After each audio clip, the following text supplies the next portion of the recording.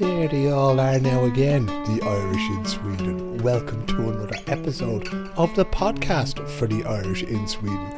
And be Jesus, if this has as many listeners as it did suggestions for this particular guest that is going to be coming up on this episode, it will be absolutely off the charts, boys and girls. My name is Philip O'Connor. I do this podcast every week. It's a community-based podcast. It only exists because you do, and it exists with your ears and your support. If you'd like to do so, go to patreon.com/Arrowman in Stockholm, sign up for the Patreon, or you can support the show by swishing a few bob to 123-2424-166. 123-2424-166. Now, lads, tell you how the sausage is made, as we like to do in this podcast. I'm in my little summer house today, which is why you can hear a clock in the background that I forgot existed. So you can hear it ticking away there in the background. I hope it's not annoying you too much. But it is late on Sunday evening, the night before this comes out, and I've been both working on the little house here, and I have been doing my regular work with sports reporting for Reuters and writing articles to Bait the Band and that kind of thing. So sitting here in the sun is shining in the window, and I'm a very privileged gentleman altogether. That said, I could do with the privilege of a few lads and ladies with hammers down here if anybody wants to come down and help me, because there's a load of stuff to be done. 3 years after we bought it at the height of the pandemic. I hope you're well. I was just getting going here, and there's often a situation whereby you're trying to pull together all the different threads of things people told you on WhatsApp and that you saw on Facebook, and you might have seen something on Twitter, and then some lad tagged you on something on LinkedIn and this kind of thing. They're trying to go, oh geez, I must mention that in the podcast, and then you go, why would you write these things down? No, why would you make these things easy for yourself? Like, no. So I was pulling them all together there, and one of the things I wanted to mention to you today was an event in Malmo, and sure, didn't it turn out that it took place today? So they had an event at Fagan's Pub with book readings and book swaps and that kind of thing. Peter Miller, I have to hand it to Miller, he's doing great work down there now altogether. I object strongly to using people's surnames to describe them, but a lot of people in Malmo just call Peter Miller, and occasionally I do that as well, but I'd rather call him Peter, but then I suppose nobody would know who I meant. Anyway, they had their event down there today. I hope it went well. Recently you had Spuds and Sill there in Stockholm doing their performances of Dancing in Lunasa, and I believe the thing was a huge success altogether. There was very few tickets to be had, and that the production itself was absolutely out of this world, and I'm not one bit surprised because they're absolutely brilliant. I mean, for years now they've been producing shows that were written by Niall Balfe and plays like the likes of Dancing at Lunas, and they just do a tremendous job altogether. There's so much love and everything else in it. So if anybody from Spuds and Sill is listening and they want to come on for a few minutes and talk about the experience of it and what they enjoyed about it and how it went and what the next show is going to be, the door is always open.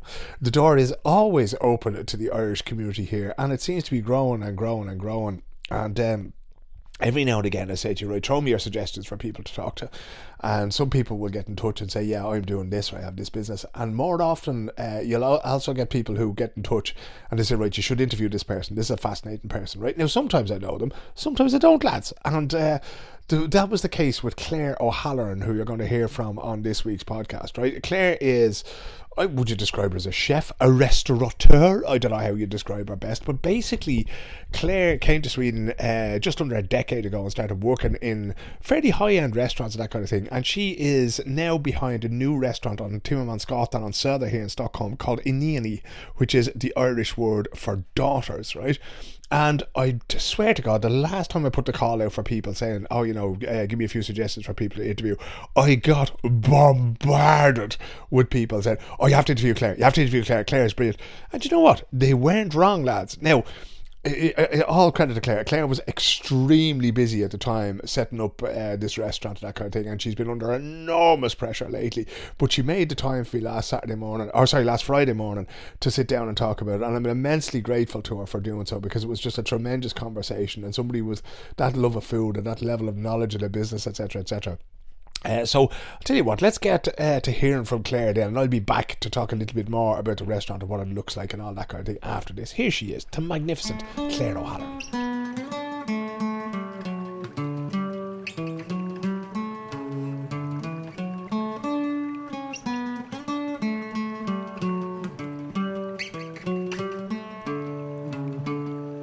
I don't think I've ever got as many messages and SMSs from people going, you have to get this girl on the podcast. Before you even opened here, James Lioness was on the phone going, oh, lovely. Here you go, get this in there. tell us about Iniani.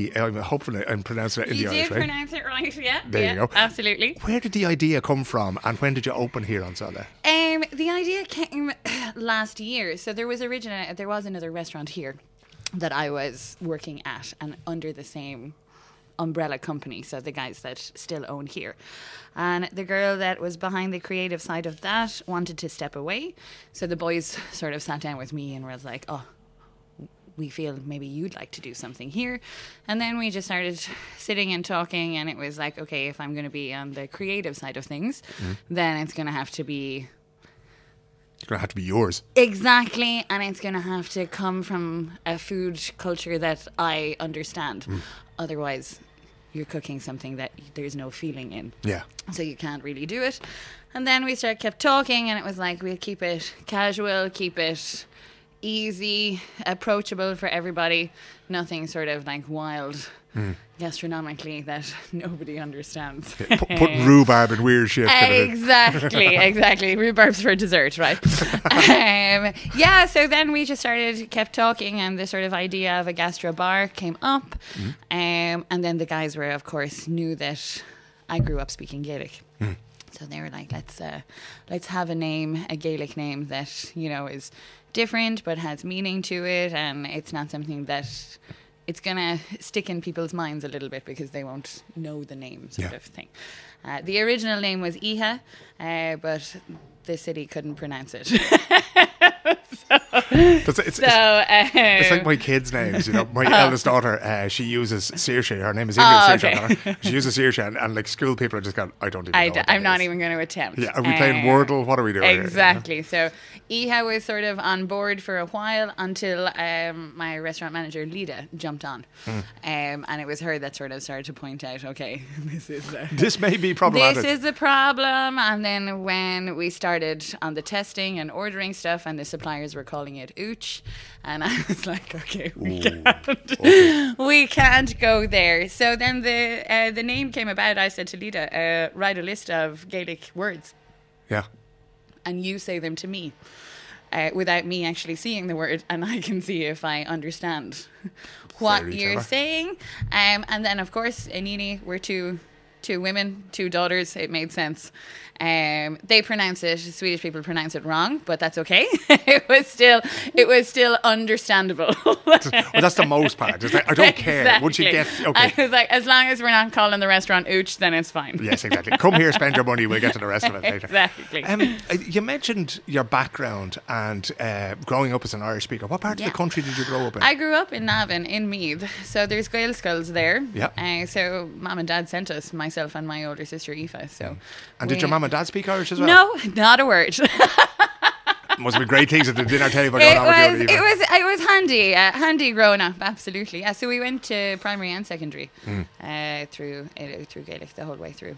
Yeah, and my older sister actually did it then in university as well. So what's it like then for you? Because like it's one of those things that we all learned Irish in school to greater or lesser degrees. It would have been fairly handy when I left and then forgot it all. Yeah. Like, you don't really, I'm assuming, have a context for that apart from the name of your restaurant now. Do you still use your Irish with your sister? No, the odd time with Aoife and the odd time with a few friends from university, but not in a. You wouldn't sit down and like spend a whole day chatting. No, not at all. Do you consume sort of Irish language culture, TG Car, Radio na Gaeltacht? Not anymore, but we would have. We would have growing up. Yeah, absolutely. I don't even know if you can get it here. To be honest, you probably can. There are ways. I'm sure. None of which we'll go into in this podcast. No, exactly. I'm sure there are ways, but no, of course you leave school, and I did it a little bit in university just because you had to do a language, and I took the lazy way and said, I'll do that because I'll pass that. My kids were doing it. They have what they call hemspråk here, your home language, and if you have that, you can sort of get rid of some other grade. Oh, right? I see. So one of my kids took another language and just basically never showed up. It never just went, whatever. It's a good way to do it. The love of food, right? Because I think James was saying to me that was this a Japanese restaurant? It was Japanese, yeah, exactly. How did you get into this? Is like an Anthony Bourdain story. How did you get into cooking Japanese food? I got into cooking. Actually, I knew Saori because restaurant industry in the city is tiny, so we knew each other. And the place that I was working before, it actually wasn't. It wasn't a fit for the two of us. I'd only just started. Yeah. And things happen. So I actually just texted Saori and I said, I'm looking for a job. I'm wondering if you have anything open. And it turned out that she was actually leaving for maternity leave. Okay. So I jumped in and took her, stepped into her shoes for that year and a half. And then it worked. So we sort of... Kept at it. We kept at it, exactly, yeah. And it was really interesting. It's very different way of approaching cooking. Yeah. Of course, trained in a French style, and that's put salt and butter on everything. It's the first thing you order, exactly. Like, all the butter, please. Exactly. Japanese look at it in a very different way. It's sort of fermentations, pickles come into it in a different way. So it's a really good way to sort of train your brain to not just naturally put salt into something, to sort of think, okay, does this really need it? And also to sort of think on the wider scale of everything as well, to sort of go, okay, is this, when we eat everything together, is this gonna be too salty sometimes, which can obviously happen if you season everything as you go along perfectly. Then when you sit down and have it, your brain gets a little bit confused because there's too much coming at you then. Super nice way to, and also the sustainability on a Japanese food side is crazy. They keep everything. It looks like everything gets used all right. Exactly. So that's also it's a really good way, especially now when you want a business to succeed, so you're not throwing anything out. So sort of keeping stuff for fermentations and pickling and powders and that sort of thing. Yeah. Was it a surprise to you? Because obviously, like you say, you come from a French background, doing things a certain way, and French cooking in particular is like, okay, we know this better than absolutely everybody else. Exactly. Yeah. And then, like, I found when I was in Japan a couple of years ago for the Olympics, and the food was the one thing that stuck out. It was just amazing. Everywhere you went, it wasn't all that complex. It was a lot different from maybe what you ate in Navan growing up. Yeah, 100%. Was it hard to sort of, because you have to sort of take apart everything you know about food and then build it up again from a different foundation? To an extent, I suppose in one way it's lucky as well. Like, of course, when you go and visit a country, it's slightly different because then it's a culture shock in a way. But when you're standing beside somebody who's explaining their thought process behind it, then it's broken down in a different way. You see everything from start to finish, whereas if you go and eat in a restaurant in Japan, you don't see that entire process. So then it sort of makes sense. Absolutely. Yeah. I had this great habit there. You go in and sit down and they'd say, do you want a menu in English? No. And I'd say no. That is number 101 when you travel. If someone says, do you want an English menu? You say, no, thank you. I want to eat what you're going to eat. Give me that. Exactly. And then they'd look at you and you go, you fucking idiot. I go, okay, I have the money, I was actually with an English friend of mine, and he would be sort of, we'd be the same age, middle-aged man kind of thing, And he would be the egg and chips kind of guy, Oh, right, okay, yeah. But at the same time, he'll do these things, and we sat down and we just started pointing at stuff on the menu. And by the end of it, the waiter was laughing. Yeah, of course, because they figure I think you have no notion what you're pointing at. Well, the best meal I've ever had, Absolutely. Absolutely. How did you end up in Sweden? Was that always the goal, to bring French cooking to Sweden? No, God, no. So I went to DIT, which is now called, I don't know what it's called now. Was it Kevin Street? No. Karlbrua. Karlbrua Street, which was catering, that's right. Yeah. So when I finished here, I came to visit a friend that was working here that I'd worked with in Ireland. Yeah. And at the time she was working for Matthias Dahlgren, so the 2 Michelin-starred restaurant that was attached to the Grand Hotel. Which was, at that point, my background as well, was working in Michelin fine dining restaurants. But then you're working 18-hour days. Yeah. It can be 6 days a week. And nothing can go wrong either. And nothing can go wrong, and the level of pressure is insane. Yeah. Also, the horrible working environment is it's not until you see that the grass is actually greener on the other side that you realize how destructive that first of all that lifestyle is for you, but also for like your own mentality and your mental health, just sort of in that pressure all the time. So when I came to work for a week. When I say I came to visit, I came to work for free for a week, and then saw that, okay, it can be 8-hour days and you can do this level of food really well. So the plan was to just come for a year. Took a job at Operahallen, the 1-star that's attached to the Opera House. Yeah. And then just sort of things have just kept showing up. There's a load of people listening to this now in their cars, nodding, going, "Yeah, get you clear." Exactly. I hear you, sister. Yeah. And it just keeps coming up, and you sort of It is what it is. It is what it is, exactly. So you're here now. You're never going back. Well, it doesn't look like, unless this goes bust anytime soon. Hopefully not. Hopefully things go well. The restaurant business is sort of more forgiving than many others, you know. But we'll get to that as we go along, because it is tough when you're starting up a place first, you know. Did you find a huge difference? Because you mentioned that thing about, you know, okay, you can work 8 hours a day and that. Is it different being in a Michelin restaurant, in a high-end restaurant in Sweden, compared to, you know? It is. It is, yeah. Polar opposite. Is it, yeah? Polar opposite. It's getting better. I don't know about Dublin so much, but definitely England, they're cutting it down to 4-day weeks. Well, when they say 4-day weeks, you're 16 hours a day. It's 4 days. Yeah. It's not 4 working days. It's like junior doctors kind of thing. Yeah, so that's definitely a huge thing. When I moved first, I was sort of, you had so much free time. Yeah. That you didn't really know what to do with yourself. Here in Sweden, yeah. Exactly. And having sort of like 2 days off in a row was huge. Never heard of it. Never heard of it. And then, of course, to be getting paid in the same way, like, even better, frankly. Yeah. But is that, some of us are attracted to that. We were talking before we pressed record here about, you know, the red days, the bank holidays in Sweden, how they make no difference to somebody like you or me, because you're opening here tonight. Yeah, of course. I'm doing my thing. I'm working tomorrow, which is Saturday, and that kind of thing.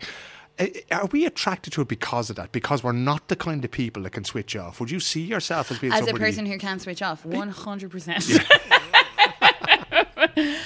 Absolutely. I know my older sister says to me regularly, she's like, you need to learn to chill. 51 people are still saying this to me, you know? Exactly. I'd say so, yes.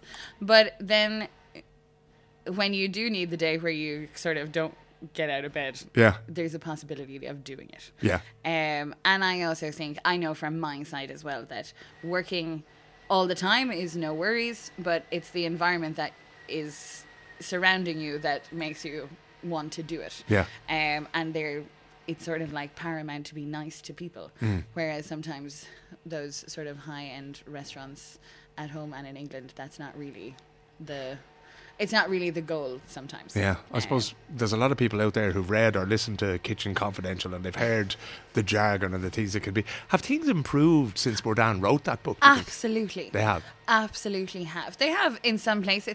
It's sort of, I think it's improving now as sort of my generation comes into management positions. Yeah.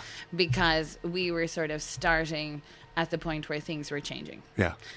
So and God, don't get me wrong, we're all human. Like, there's going to be palms clattering and people shouting. Of course, there is. It's of course going to happen. But now they're in the different sense of where I started training. You have a conversation with somebody afterwards. Yeah. You sort of go, I'm sorry for, speaking in that way, or I'm sorry that things got stressed, and sort of check in to see if they actually are. If they're okay. Okay. Yeah.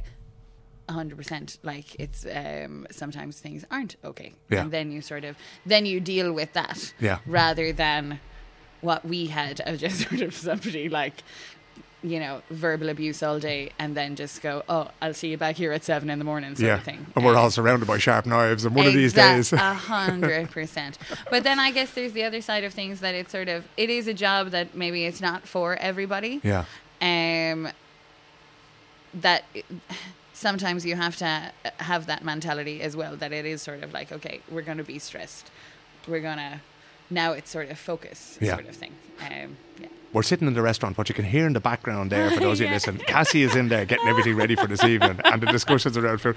I love that. Some people are going, oh no, it has to be. Blind boy is man for that really, really quiet thing. I don't. Okay. We want the work in the background.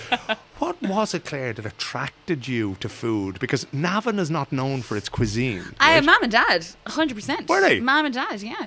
Dad had always had a huge interest in food, and people have often asked us, like, oh, did you grow up in like stews and things like that? We didn't grow up on that at home. It was foie gras, pasta, stir fries, Italian style stuff, until of course Mum cooked. Then it was, traditional stuff. More on the traditional side. And Mum bakes baked bread, scones, that kind of thing. We were surrounded by food all the time. Vegetable garden at the back. So it was something that was always there. I actually started studying architecture first, and well, that didn't go very well. Well, in modern cooking, it can be very useful. It didn't go very well. So that's when I sort of went back to university and was like, okay, I actually do really enjoy doing this, and maybe it's sometimes your hobby can become your job. And then obviously it turns out wasn't too bad at it.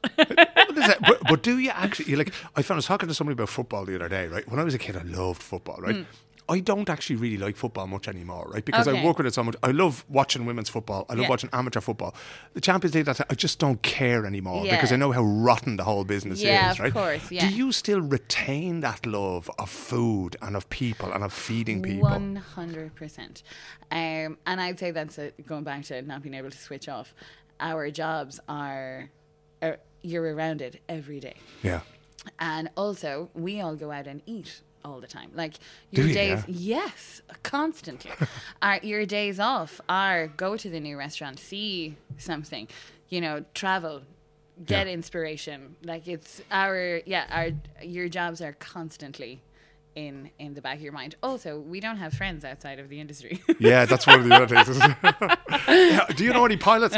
No, we all know each other, and now of course it's like I said, it's friends of friends are opening up restaurants. It's the guys that you came up with that are sort of starting to do that. So you want to go out and support in the same way that people have come here. How competitive are you with those people that you've gotten to know over your years in Sweden? Do you look at them and go, oh, that bastard, I wish I'd come up with that concept or that idea? Or do you really want them to succeed, but just not too much? Or no, I wouldn't. It's like, choose your words carefully here now, right?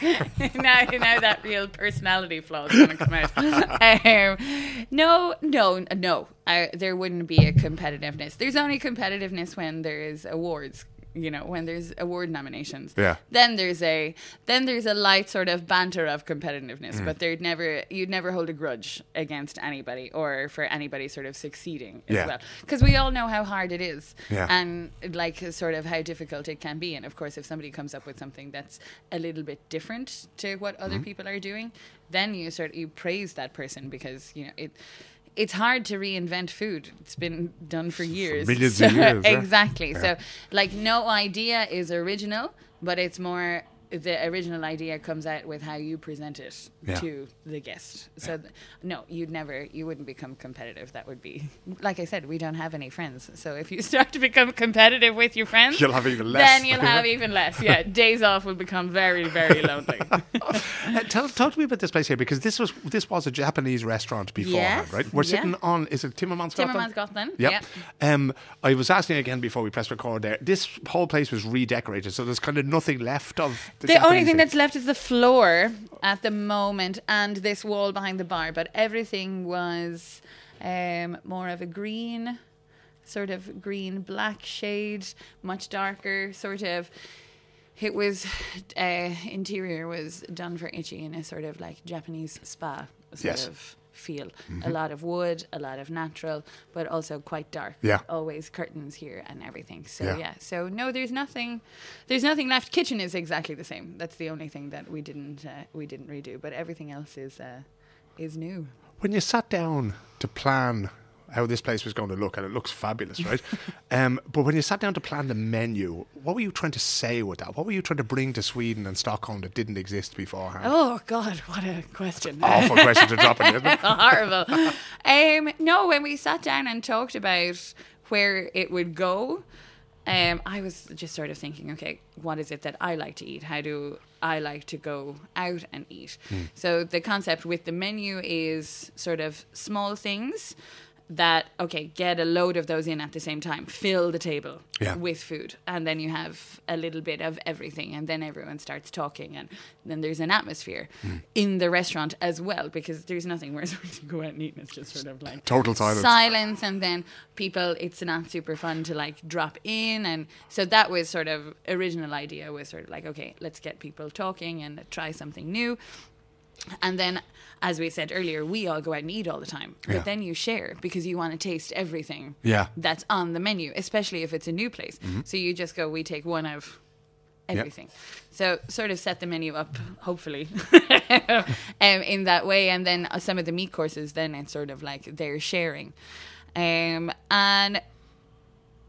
for me, sort of what I like to eat, it's going to sound very basic, but like meat sauce and bread is the best thing. There's a lot of people are going to agree with you there. That you know? you can eat. Yeah. Especially if you've tried like some smaller things that are maybe very flavorful. Then you get meat and salt. Like there's nothing better than like steak and pepper sauce. Like it's a million years of history. I know. Again, you don't. Sometimes something's perfect. You don't have to change it or touch it or you know. The classics are there for a reason. Yeah. So that was the sort of idea originally, was to get everybody sharing and then to put things on that aren't really available in the city, but that aren't too challenging for people.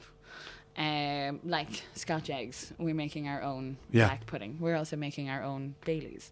So stuff like that it's sort of, everyone knows what it is, but you're doing it your way. Yeah. Kind of thing. How much of that, how satisfying is it to be able to do that, and how well received has it been from the guests who have come here over the last little while? Really well received, thankfully. I can breathe out now. Yeah, exactly. The thing that I have been very happy with is when Irish English people have come to eat, they understand straight away. They see what this is. Exactly. They get it. It's sort of like pub grub, but they also know that it's a little bit of a step up. So they understand straight away. Maybe it's going to take a little bit of a while for Swedish people or Finnish people to actually start and just share and sort of not have it broken down into that starter, main course, dessert sort of thing.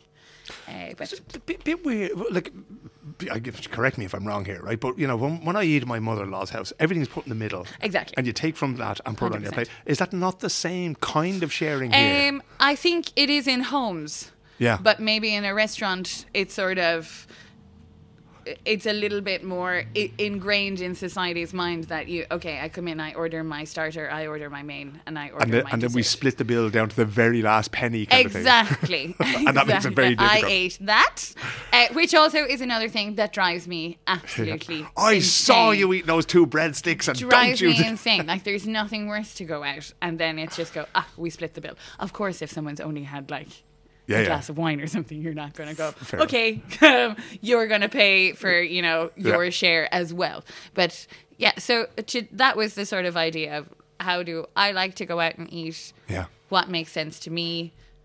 What can you bring from, as you said, when you're in someone's home? Yeah. Make it as homey and as cozy as you possibly can. Do restaurant people split the bill like that as well? Or do you just go, okay, there's 6 of us, split it in 6? There's 6 of us, split it in 6. That's it. 100%. Yeah, or at least that's what I do with my that would be the greatest cultural revolution in my 20-odd years in Sweden, if we could just get them to split the fucking bill evenly. You know? I don't think between with my friends who are all mostly Swedes, the conversation wouldn't even come up. Wouldn't you just get over no. Sometimes also somebody would just pay and go, I paid.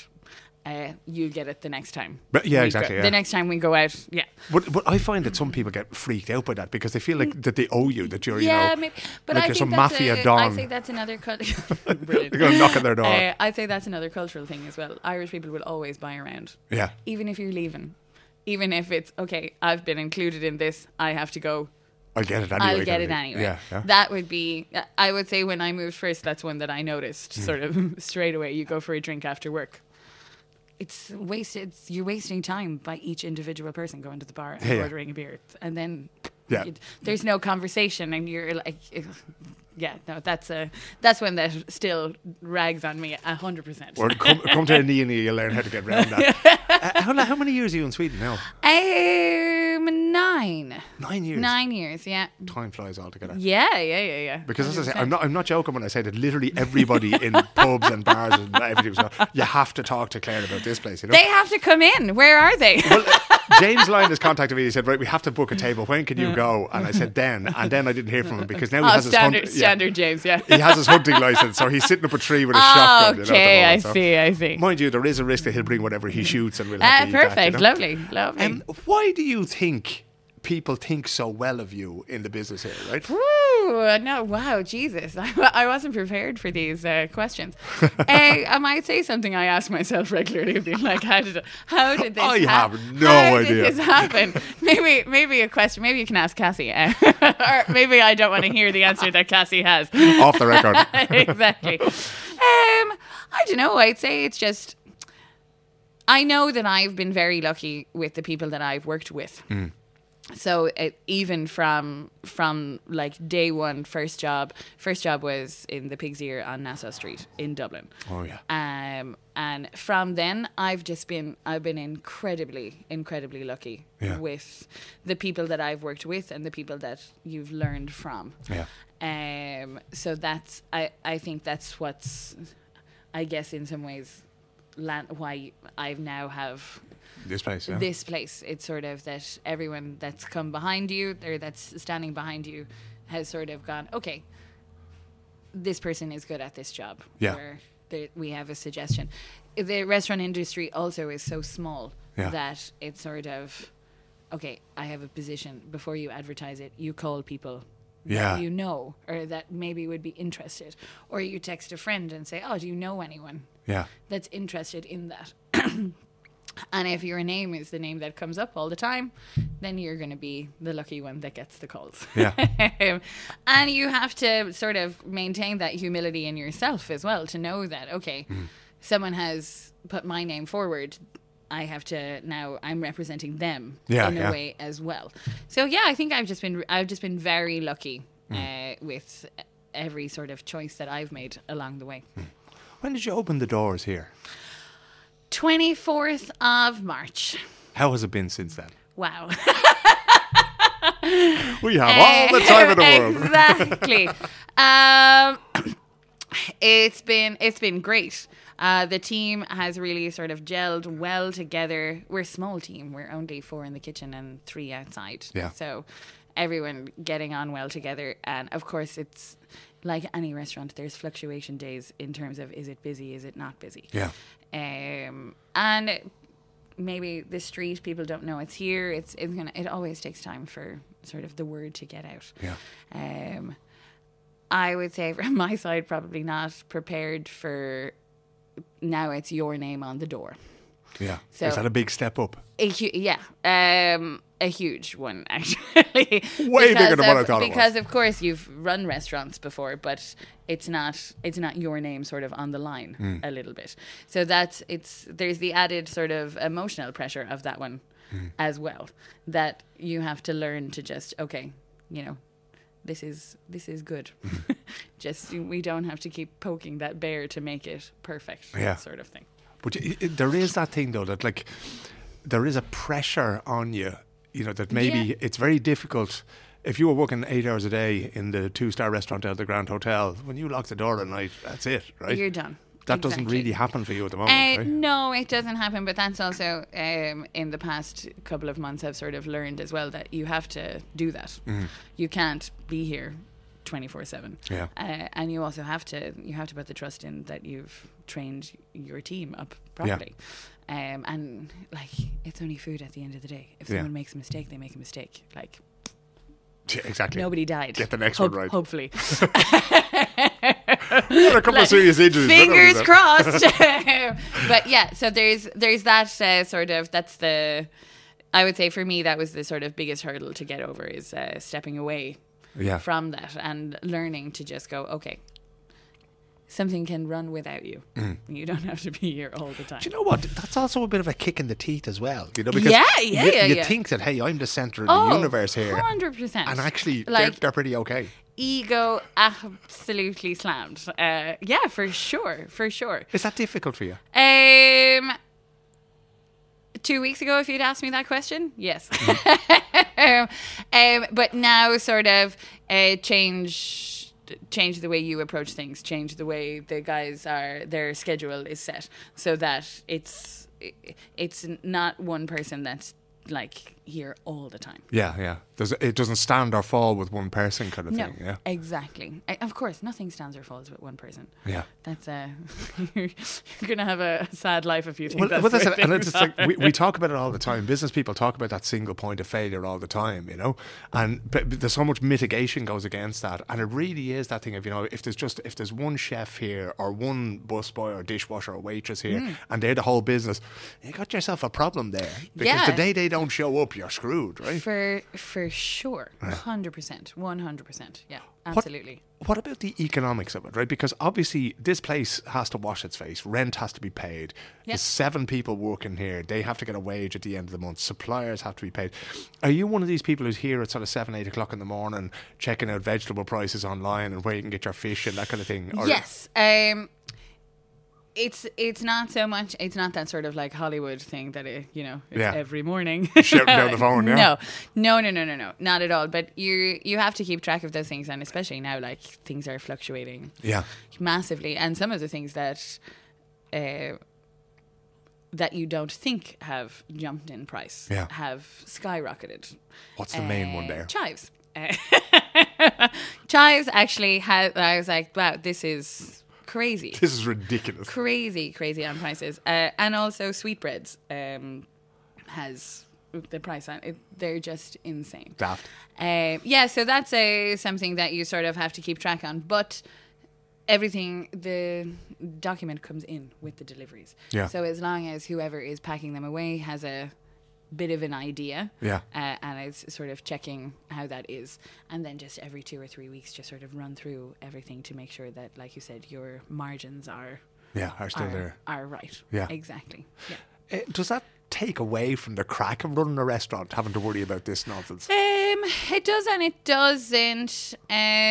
It's like any job. It's the next step up. Oh, sort of a necessary evil kind of thing. Exactly. And I think as well, the more that you are in a kitchen, no matter what level that you're at, that you know the sort of monetary value on things, the more respect you have for that ingredient anyway. Yeah. And like we said earlier with Japanese style of cooking, the more respect you have for that you're not throwing anything away, then of course the more money you're going to make out of the product that you get in. So I'd say that's something that we sort of are thinking a lot about in the kitchen, just to see, what's not being thrown away. Does that mean that your menu has to be sort of flexible in that, the specials that you put on or whatever, hang on, I have a whole bunch of fish here, or I have a whole bunch of whatever, I have to do something that maybe is not on the menu? To an extent, yes. Yeah. Yes and no. If something doesn't show up, then you just sort of, there's always a possibility of getting it somewhere else. Yeah. Is it incredibly frustrating? Absolutely.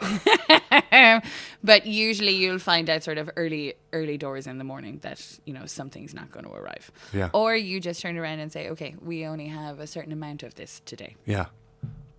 And that's, I suppose that's a little bit limited. There's one of the things that absolutely sort of, drives you mad in the restaurant. You come in, you go, I really want that.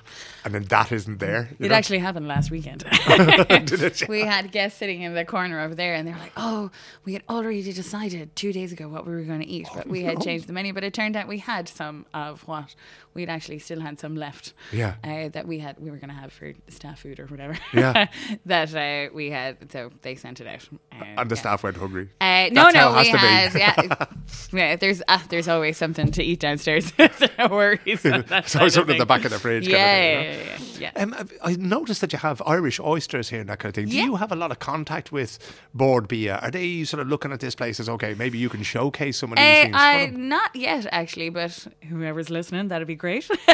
I shall put this right in front of them. Exactly. Yeah. No, the Irish oysters are actually coming in from a fish supplier that we'd sort of set it up even before we opened. Yeah. And you have to be a little bit advanced on getting those in. Yeah. And I think that's the Irish oysters are the one thing that was sort of had to be a sort of standing order set in stone. Lamb's coming in from Meath. Yeah. But that's not a problem. And I was surprised actually with when we started looking at whiskies and stuff, what was already coming into the country. Yeah. Yeah, Kilbeggan. Who knew? Yeah. I saw a few of those a few years ago. There was a Clontarf whiskey that existed for a brief period. And then, there's all sorts of other stuff that comes in as well. Yeah. But those things are easy to get your hands on. Yeah, I was really surprised. And when we started talking about the whiskies and stuff and having like a sort of house whiskey for Irish coffees, etc., I was like, oh, God, it'd be great if we could get Kilbeggan. Yeah. Because that was the first whiskey I myself tasted when we went on the old distillery tour at 12. And they're like, oh, you'll have to taste out of the bin sort of thing. 12 years old. Yeah, exactly. So that was already coming in. Yeah. Which surprised me a lot. And then Drumshambo gins were coming in as well. They're getting very popular now, I believe. Very, very popular. Which was like, it was really nice to see that those things were available. Yeah. And then, like we said, anything else that was sort of, black pudding, that kind of thing, I was like, we can make that ourselves rather than trying to import it in. The name obviously is in Irish, but there's no tricolours here, there's no Fields of Athenry on in the background. And actually in all of our social media on the website, it says Gastro Bar. It doesn't say anything. It's just everybody has decided, it's an Irish woman in the kitchen. Yeah. It's an Irish pub. That has to be it. No, but there isn't. And that was a sort of very conscious decision as well. No pictures of De Valera anywhere. No, that was also, like I said, a conscious decision to also just not pigeonhole stuff. Because maybe it works, maybe it doesn't. Maybe I run out of ideas. Like, it doesn't always have to be, something that you've come up with. Exactly. Like, it can be, there's 2 French chefs in the kitchen. I was like, guys, you want to put something up? Go ahead. Go do it, yeah. We can make it into, something that suits the restaurant concept. It doesn't always have to be that kind of thing. And when you pigeonhole yourself, when you sort of stick a label on this is the style of food coming out of the kitchen, it becomes, I guess, in a way, probably creatively limiting. Yeah, exactly. It always has to be this. Well, the moment you put like one place on the map, you say, oh, this is French or this is Irish, then all of a sudden you've closed off the rest of the world. Exactly. And then, of course, guests come in and go, well, that's not what you said it was. The prime example, the Japanese restaurant that was here, it was a tasting menu. Yeah. But we would get people who would come in and say, I don't want so much rice. I'm like, we don't have rice. But you have that already set image in your mind that you're going to sit down and have a load of sushi, which is not the case at all. So when you pigeonhole it into that, it's sort of you run yourself into problems. This is it. Well, you're down that blind alley with the fish, and exactly, that's it. Exactly. Who comes here, Claire? Oh, nobody. I know. That's why I'm talking to you. We've had, like I said, we had a bachelor party actually from Ireland. And I think the boys play football and they mentioned you as well. So don't worry. Everyone that's come in has said, you should do that. Like, he has to. So not only in the context with me. Exactly. But I was like, he has to call me. I can't ring him and be like, sure, I'll do the podcast for you. No worries. Curious, I guess, people that are curious about what it is. Of course, there's a lot of people living in this area. Yeah. And then we also have 6 other sister restaurants. Yeah. So they're sending people over that are sort of... There's a bit of sort of networking goes on with them. Exactly. 100%. And then sometimes people just walk by and pop in. These windows actually open up completely. Yeah. So now that it's warm and stuff, we can have those open and then people notice that it's here a little bit. Yeah. Because there's a big sort of... the facade of the building next door is getting done. It was actually quite difficult to see when it was coming here. Exactly. Yeah. And that's going to be there till November. They put it up in March, 2 weeks before we opened. I was like, perfect timing. Perfect timing. Thanks, lads. Yeah, I know, exactly. It could be worse. It could have been right on front. Yeah, exactly. So, that would have messed it up all right. Exactly, but that's going to be there from November. So it is a little bit difficult to see. But once that goes, there's a whole awning that comes out. So it does stand out on the street once the monstrosity next door is gone away. All the skips are gone and that kind of thing. How can people find you? How should they book a table? Do they call you? All through the website. Right. So on the website there's links for booking tables. We don't have a phone, actually. Do you not? No. Sensible woman. We don't have it. Also because it sort of it can take someone's attention. So it's sort of like, if you're here, it's nice that we can fully focus on the guests rather than, I always found that noise horrible in a restaurant when the phone rings anyway. I need to have a phone or whatever. People contact also through Instagram and stuff like that. But booking a table, go through the website. And the website is at inini.se. Exactly. Perfect. And the menu's all there and that kind of thing. Menu's all there. It's in Swedish, but we have Google Translate. We can all translate, right? Yeah, exactly. So if I go there now this evening, go to the website, I booked a table, I'll grab Zach Elbazadi from Solna. What can we expect from the moment we walk in here? If you were to say, right, Phil, if you want to get the best experience at this restaurant, eat this, drink this, then get out. What would you recommend? Get out. Get out. Right. Lovely. Hopefully the girls don't say that to people.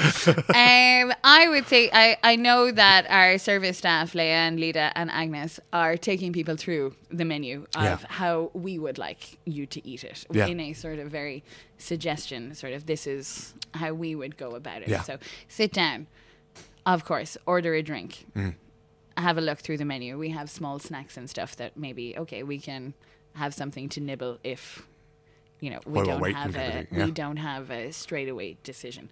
And then, like I said, I would take those things, a little bit of everything to share.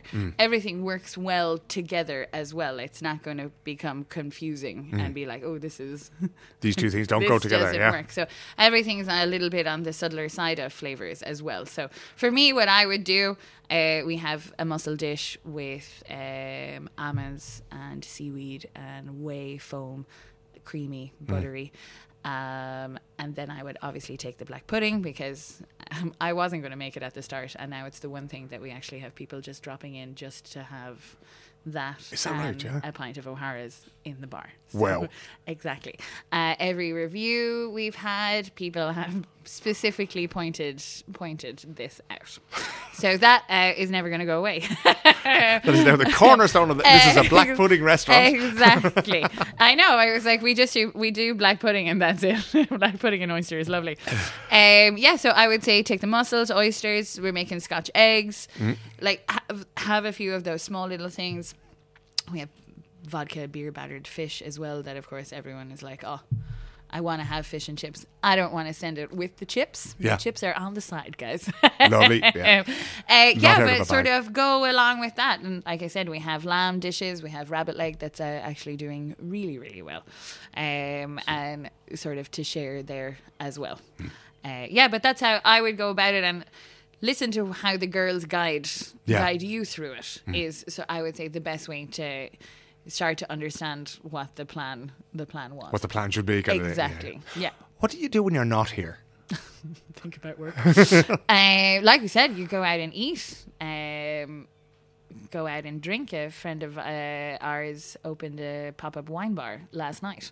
So go and see what they are doing. Yeah, that is mostly it. Yeah, when you're not here, you're in someone else's restaurant. That's essentially market research, basically, though, isn't it? Exactly. Yeah, for sure. Yeah. This is the first place with your name over the door. Do you have plans for world dominance for one of these in Navan? Not. Somebody asked me that question yesterday. They were like, "How's it going?" And I was like, "Oh my god, never again." It's been so much. Yeah, I was like, "Never again." And then he pointed out, he was like, "Yeah, but you have to remember that we have this sort of like addict mentality that you say never again, and then someone until the next time, someone in a year's time goes, maybe we should do that. We should do this, and then you can go, there is that thing. We got through it before. We'll get through it again, sort of thing. You kind of, when you're given a little bit of time to forget, I always come home from these big things like the Olympics and the World Cup and that kind of thing, and I think, geez, I can't do that anymore. Like 30 days straight. And then after a week you go, when's the next World Cup on? Kind of thing. I know. But would you have ambitions to have a bigger place than this? A different place? I wouldn't, no. Bigger than this, definitely not. Smaller, maybe. I never planned to have a restaurant in the first place. At all? It was never, like a lot of chefs, of course, would be like, okay, my end goal is to have my own place. Yeah. It was never. Was it not? No? No, it was always sort of, I'm very good at making somebody else's idea become a reality. Yeah. And also, as we said, probably quite happy to stand behind somebody else. I would say also, I know self-promotion has never been, the easiest thing. But when the guys sat down, you sort of, it's an offer you can't refuse. And also, like, you think about it and kind of go, I know people that would jump at this chance. Yeah. So you sort of have to go, okay. You'd be ashamed to turn it down. Exactly. Be ashamed to turn it down. And also, it would be very it would be very strange then to stay within the company and then stand behind somebody else. Yeah. Again, in the same environment. Yeah. Like, it just would have been sort of strange. So is that it now? Because you've risen into the sort of the top echelon now, kind of thing, right? Your name's over the door, and that kind of thing. You're deeply uncomfortable with that. We'll let that pass. But does that mean that you've hung up your frying pan for now, or do you still? Absolutely not. No, absolutely. You still roll up your sleeves. You can't. Like, you have to prep with the guys. You have to show, like, you have to be still hands on. Absolutely, and it's really boring to be that person who just. I think everybody who comes into management and starts to run the pass and plate up and sort of call out the orders, my God, all you want to do is go back and stand in the corner and cook the meat. That's it. Like, and you have to do it. I have always maintained, friends of mine laugh at me for this one, but I'm like, I have to do that every so often, so that first of all you can see, okay, maybe this is too difficult for someone. Maybe I have set things that are humanly impossible. But unless you keep putting yourself back in those sort of shoes, you can't just stand and bark orders. It's not fair.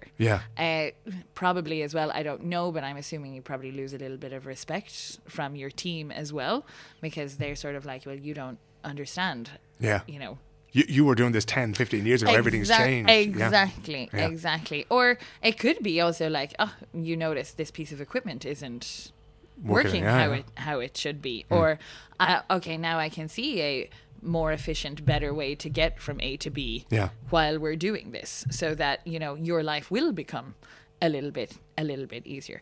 I get the guys to set up their sections exactly the same every day, so that someone can just come and jump in. And everything's there. Like the chefs are coming out with the food. They are interacting with the guests. Our bar area opens up into the kitchen. So it's sort of, there is a natural movement within the kitchen as well, that it might not always just be that person frying everything. You have to be, you have to stay humble, guys. You can't. You can never just assume that, you know, I'm the best at this. 100%. No way. No. Maybe ask me that in a year. I might say something different. I'm never going to that kitchen again. Opening hours here on Timmermans Gatan. What days are you open? We're open Wednesday to Sunday. Open at 4:00. Yep. Closing times varying over the week, but Wednesday, Thursday, Sunday we're closed at 11. Friday, Saturday closed at 12. Okay. And there's a little bar here, so you can come in and you can have a pint of O'Hara's and a black pudding. You can pop in, and we have the whole bar area inside as well. That's all drop-in areas that you can just come in, have a drink. It's not... We wanted it to have that sort of wine bar feel as well, that you don't always have to come and eat something. And you don't always have to come and have that 3-course sit-down dinner for 2.5 hours. You can come in, like I said, grab a little bit of black pudding, or just sit, have a glass of wine. There's no stress on how you want to be taken care of at all. You're going to stay open all summer, are you? We are not going to stay open all summer, actually. We're going to close for last 2 weeks in July, first 2 weeks, or last 2 weeks in July, first week in August. Sensible. Because the city empties out. Dead. And it's also from a sort of business point of view, everyone's off. And everyone's all off together. And nobody's calling you to say, we don't have this. What are you going to do for those 3 weeks? I have no idea yet. Of course, my mother is like, you're coming home. You're like, I'm going to sleep is what I'm going to do. Sleep, yeah. But summers in Sweden are so nice. It's sort of, it almost feels like a waste to go home. You want to go home at Christmas when it's, you know, it's miserable and you're expecting it to be miserable. But it's really horrible to go home and it like piss and rain for 3 weeks and then there's lovely sunshine here. So, exactly. I have no plans as of right now. So everybody out there listening to this, you have until the second week of July to get in here. Empty your wallet into the till, and then we'll be back again in the first week of August. Claire, thanks so much for your time. No worries. We will be back to do a little discreet review now in a few weeks. Perfect, guys. On Google and TripAdvisor, you can just pop them all in there. Thanks so much for talking to me. Nice. Good evening. Everything to your satisfaction? Well, I don't like the chips. Sorry? The chips are awful. Oh dear, what's wrong with them then? They're the wrong shape and they're just awful. I'm afraid he gets everything cooked the way he likes it at home. Does he? Yes, I do, and it's better than this pig's garbage. Now, Ronald. These eggs look like you laid them. Ronald! Look here, old chap. Shut up. Leave him alone. He's very clever, rather highly strung. Yes, he should be. You know what? I could be making podcasts the rest of my life and I will never be able to resist interviewing somebody who works in the restaurant business and following it up with a little clip from Fawlty Towers. If you know, you know, as the saying goes. Really enjoyed that chat with Claire. Just a fascinating woman altogether and doing brilliant things there, right?